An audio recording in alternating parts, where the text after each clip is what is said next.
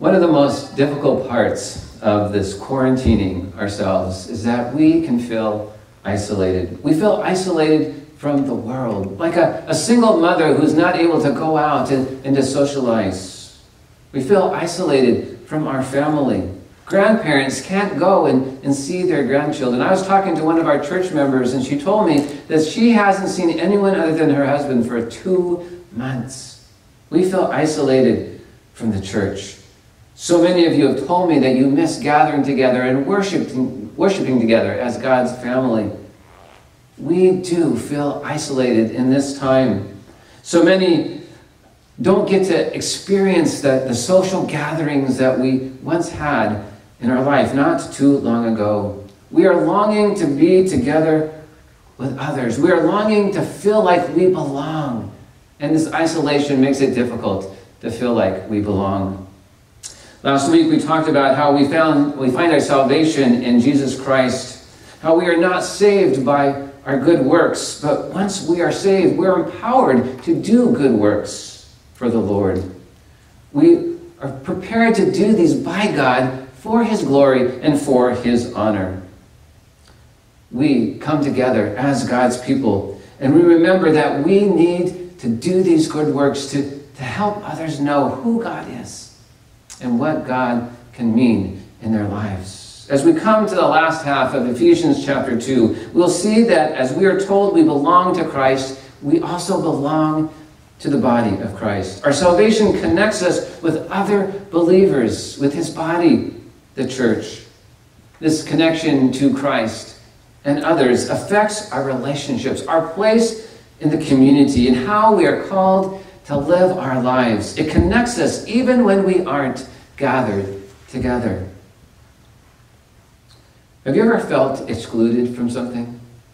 Maybe you wanted to be a part of a group and you were excluded from it. Maybe there's been times even when you've been here at church and you felt excluded right here at church. Maybe you even felt excluded in your family in some way. It is never fun to feel excluded because it can make us feel unimportant and unworthy. There are many ways in life that we feel excluded, and when we do, it can be very painful. Tim Keller, pastor of Redeemer Presbyterian Church in New York, says this.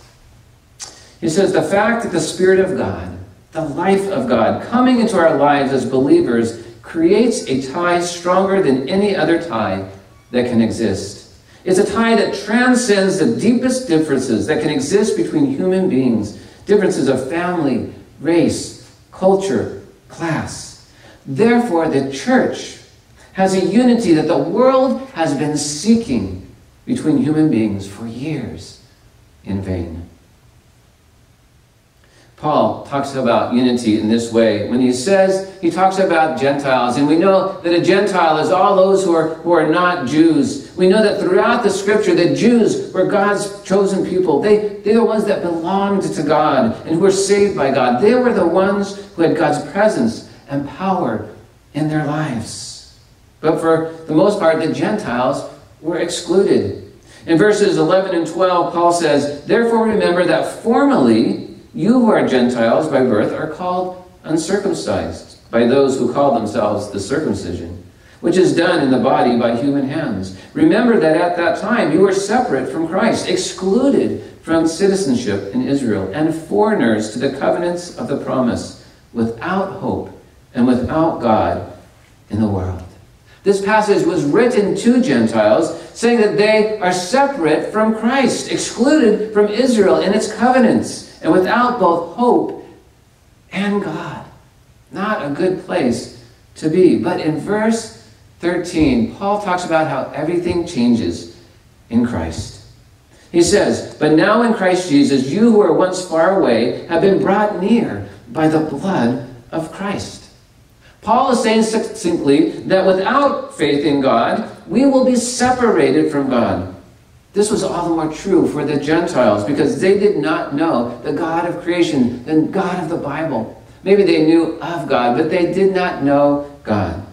But God knew this to be true. And because of this, He sent Jesus Christ into the world so that this whole structure would change. God wanted all to know him and to be brought near.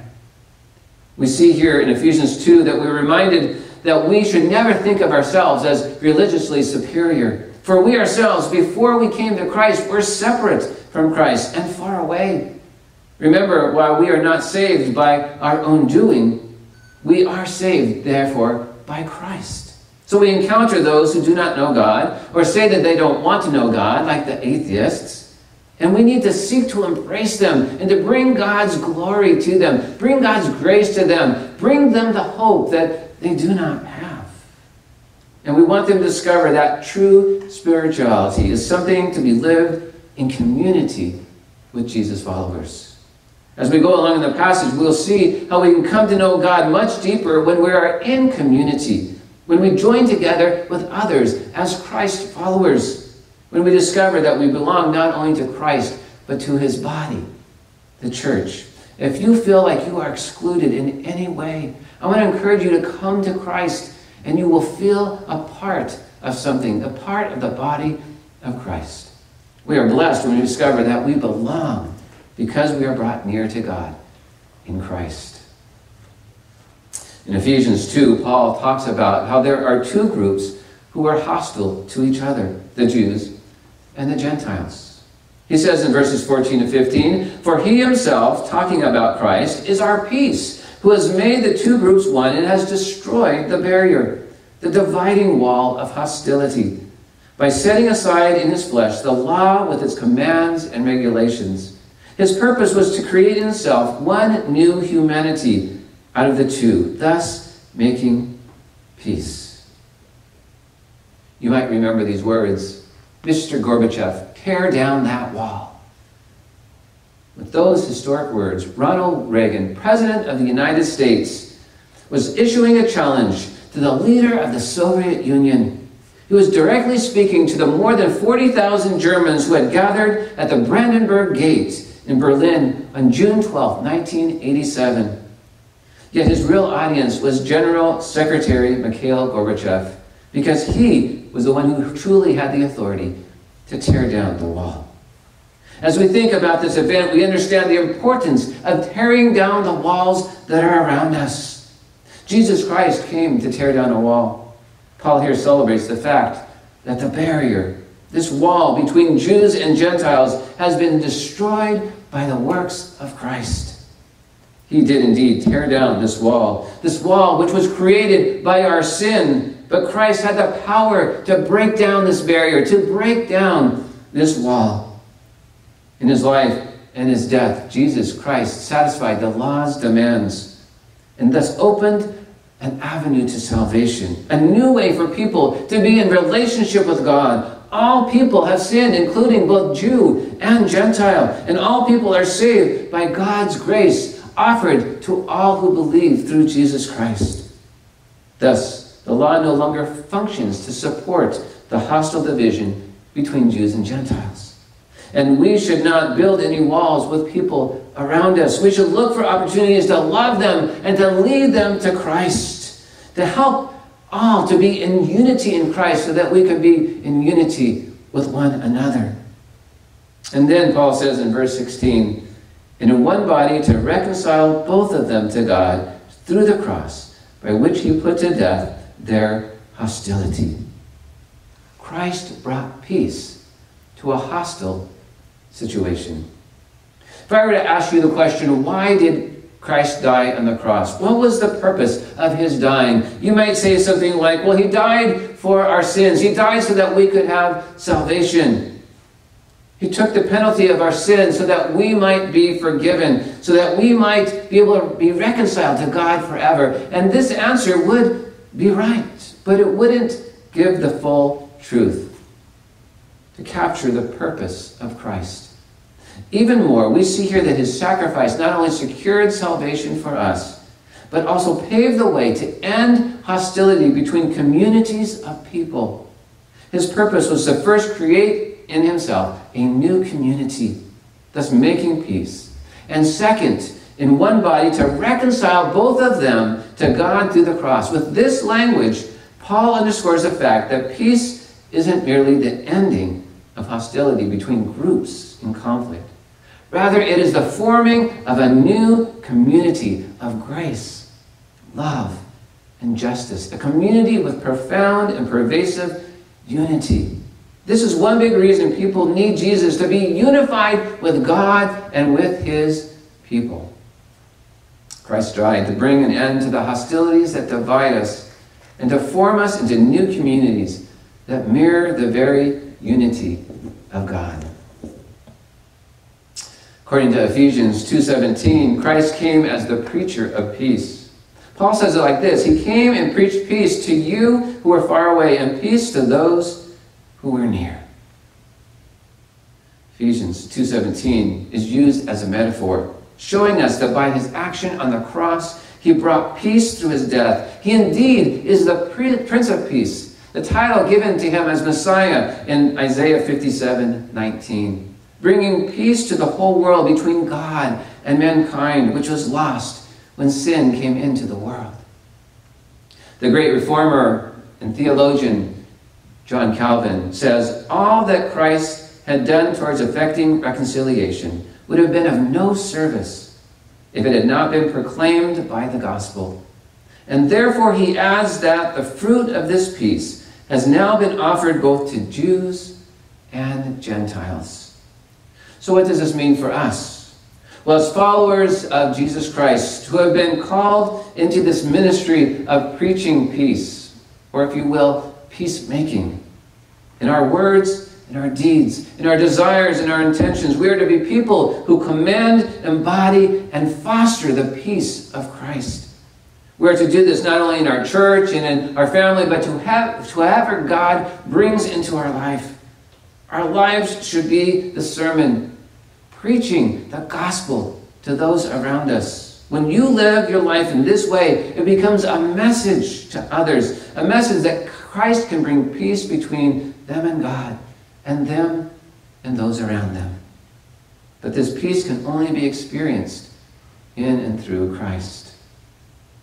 You've probably seen many pictures of John F. Kennedy with his kids in the Oval Office. There's one particular famous one where his kids are dancing around and he's seen clapping as they dance.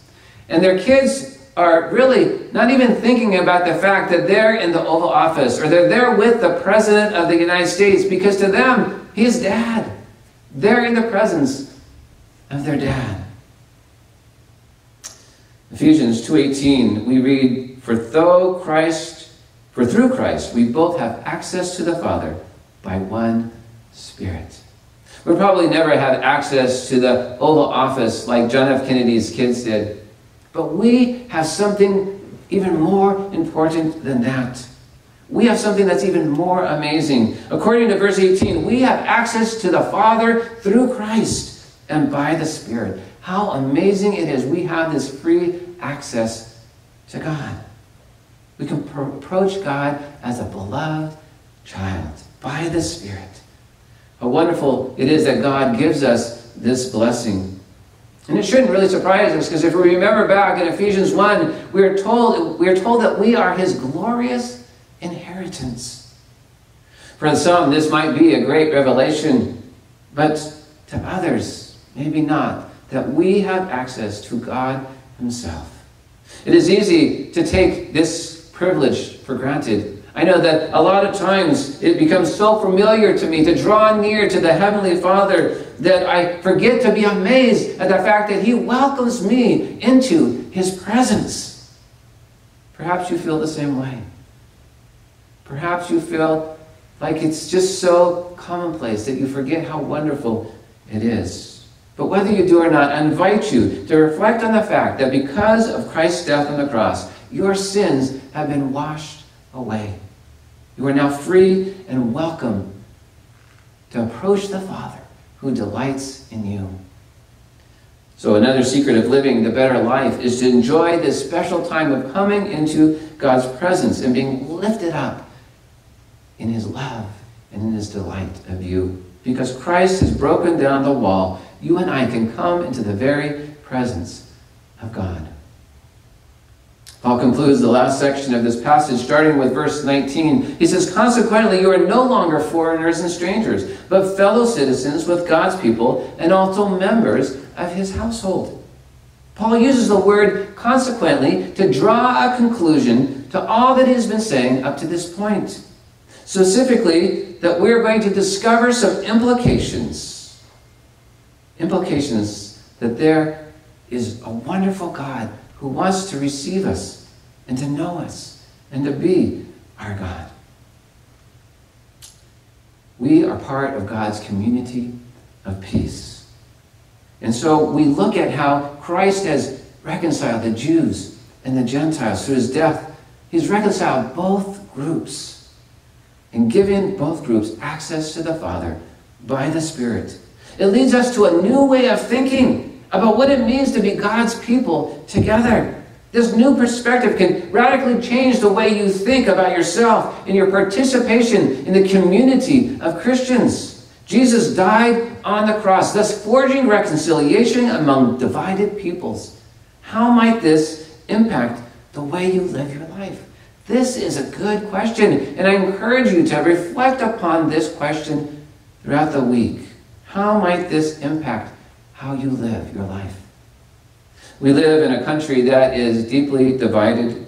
We are all citizens of this country, but we have varying opinions on what is good and what is right and how the country should be formed and governed. Even more, there are divisions of opinion on how we should deal with this coronavirus. There are many who think that we should listen to what the government is saying and that we should stay home and be safe at home and we should continue to quarantine ourselves. And there's another group of people that thinks that it is time to stop quarantining ourselves. It's time to get out and get businesses back running and get our economy back running. And so you have these two very differing opinions, a division that's going on even now in this time. Yet there is still a connection. See, we're all the people of God, but we're also the citizens of this country. And we need to learn how to live in unity with one another. We need to bring the peace of God into our world so that we can have more unity. Ephesians 2:19 reveals to us an even more important citizenship that we have, though. We are fellow citizens with God's people. This is another way of talking about the church universal, about all who believe in Jesus Christ as their Savior. We are part of a body, the body of Christ. We are part of a kingdom, the kingdom of God. We are related as members of a family together, God's family. In a day when spiritual people are less and less inclined to be actively involved in any religious community, when millions of Christians seem satisfied with being disconnected from other believers, we hear this good news from Ephesians 2:19, and we need to consider the implications for our lives. Because of Christ, you are a fellow citizen with God's people. You belong not just to God, but also to the community of those who have pledged their allegiance to God through Christ. This is true whether we live together virtually or in person. Paul closes chapter 2 with these words from verses 20 to 22. He says, "Built on the foundation of the apostles and prophets, with Christ himself as the chief cornerstone, in him you two are being built up, joined together as the holy temple of the Lord. We come together as a dwelling in which God lives by his Spirit." Hear this important truth. Jesus Christ is our cornerstone, that which orients and supports everything we do. A literal cornerstone is the first piece of a building that is laid down. The cornerstone determines the precise location and orientation of the building. Thus, in a sense, the cornerstone not only provides guidance for the builder, but also the options for the builder. It says, build here and not there. We are a holy temple of the Lord. He lives in us, and he reigns over our lives. Jesus Christ is then to be the cornerstone of our life, of his people, who constitute a holy temple in the Lord. Inspired by this image, I would suggest that Jesus also be the cornerstone of each individual life, each individual Christian, the lives we build through a lifetime of work. If Jesus Christ is our cornerstone, then many of the choices that come into our lives are easy. We don't even have to hardly think about them. You will not, for example, have to say, should I take revenge on the person? You shouldn't. Or should I have an affair with my friend's wife? No, you shouldn't. You wouldn't want to live a life of conspicuous consumption in order to convince yourself that you matter. You don't have to feel entitled and look down on other people. I'm not suggesting that having Christ as our cornerstone makes life easy. But as you build upon your life with Jesus as your cornerstone, He gives you direction of how we should live together in the kingdom of God. And He allows us to have greater freedom in the way we live and the decisions we make, and having confidence and wisdom and significance in life. We are citizens of God's kingdom, joined together in Christ. And this reminds us that we belong. There's a place in India called the New Life Center. It is a place designed to house and help those who are dealing with debilitating diseases. And there's a story of a man named John who came to the New Life Center one day, and he had advanced leprosy. They couldn't help him with the disease, but they did offer him a place to live. Now, John didn't smile much because the leprosy had paralyzed one side of his face pretty significantly. And so whenever he smiled, it distorted his face, so much so that people would often gasp when he tried to smile. So consequently, you can imagine that he did not want to smile much. And it also created a lot of anger in him. Well, having lived in the New Life Center for a while, he actually came to Christ. He accepted Christ as his Savior and Lord. And he decided he wanted to go to church. Paul, the leader of New Life Center, was a little concerned. They didn't know how the people at the church would receive him. But they decided to go one Sunday. They got ready and they went to the local church. They were a little late, and the church was already singing the first hymn. And as they walked in, a man looked over and saw John. And he smiled. And he waved John over and he patted on his seat like, come, sit here. And that one act of grace changed John's life from that moment forward. And he started to get confidence in himself. And he started to then work at the local factory. And he even won an award for being a wonderful employee, for the highest quality of work. A simple gesture of acceptance led John to feel like he belonged and changed his life. In this time that we have been disconnected from each other, in physical contact, we need to remember that we belong. We belong to Christ. We belong to the body of Christ, the church. We belong to God's family as the people of God, able to come into His very presence. We belong as an important part of His kingdom. There are many in our community right here in the South Bay who maybe don't feel like they belong. We as a church, even though we're scattered, can help them feel like they belong. We can reach out to our neighbors, to our friends that don't feel like they belong, and help them to understand that in Christ they belong. As we consider the implications of this passage, I am impressed by the responsibility we share as Christians to live in a world in such a way that God is truly and obviously present because of the way we live our lives. I am challenged by this passage in Ephesians to consider the way I live each day. How can I help people understand that they belong, that they need Jesus Christ, and through Christ they belong? May I commit myself to this. May you commit yourself to this, that we would break down the barrier, break down the walls of hostility, and bring peace and unity to those around us. Even more, bring people to Christ so that we can join together and belong together in the family of God. Let us pray.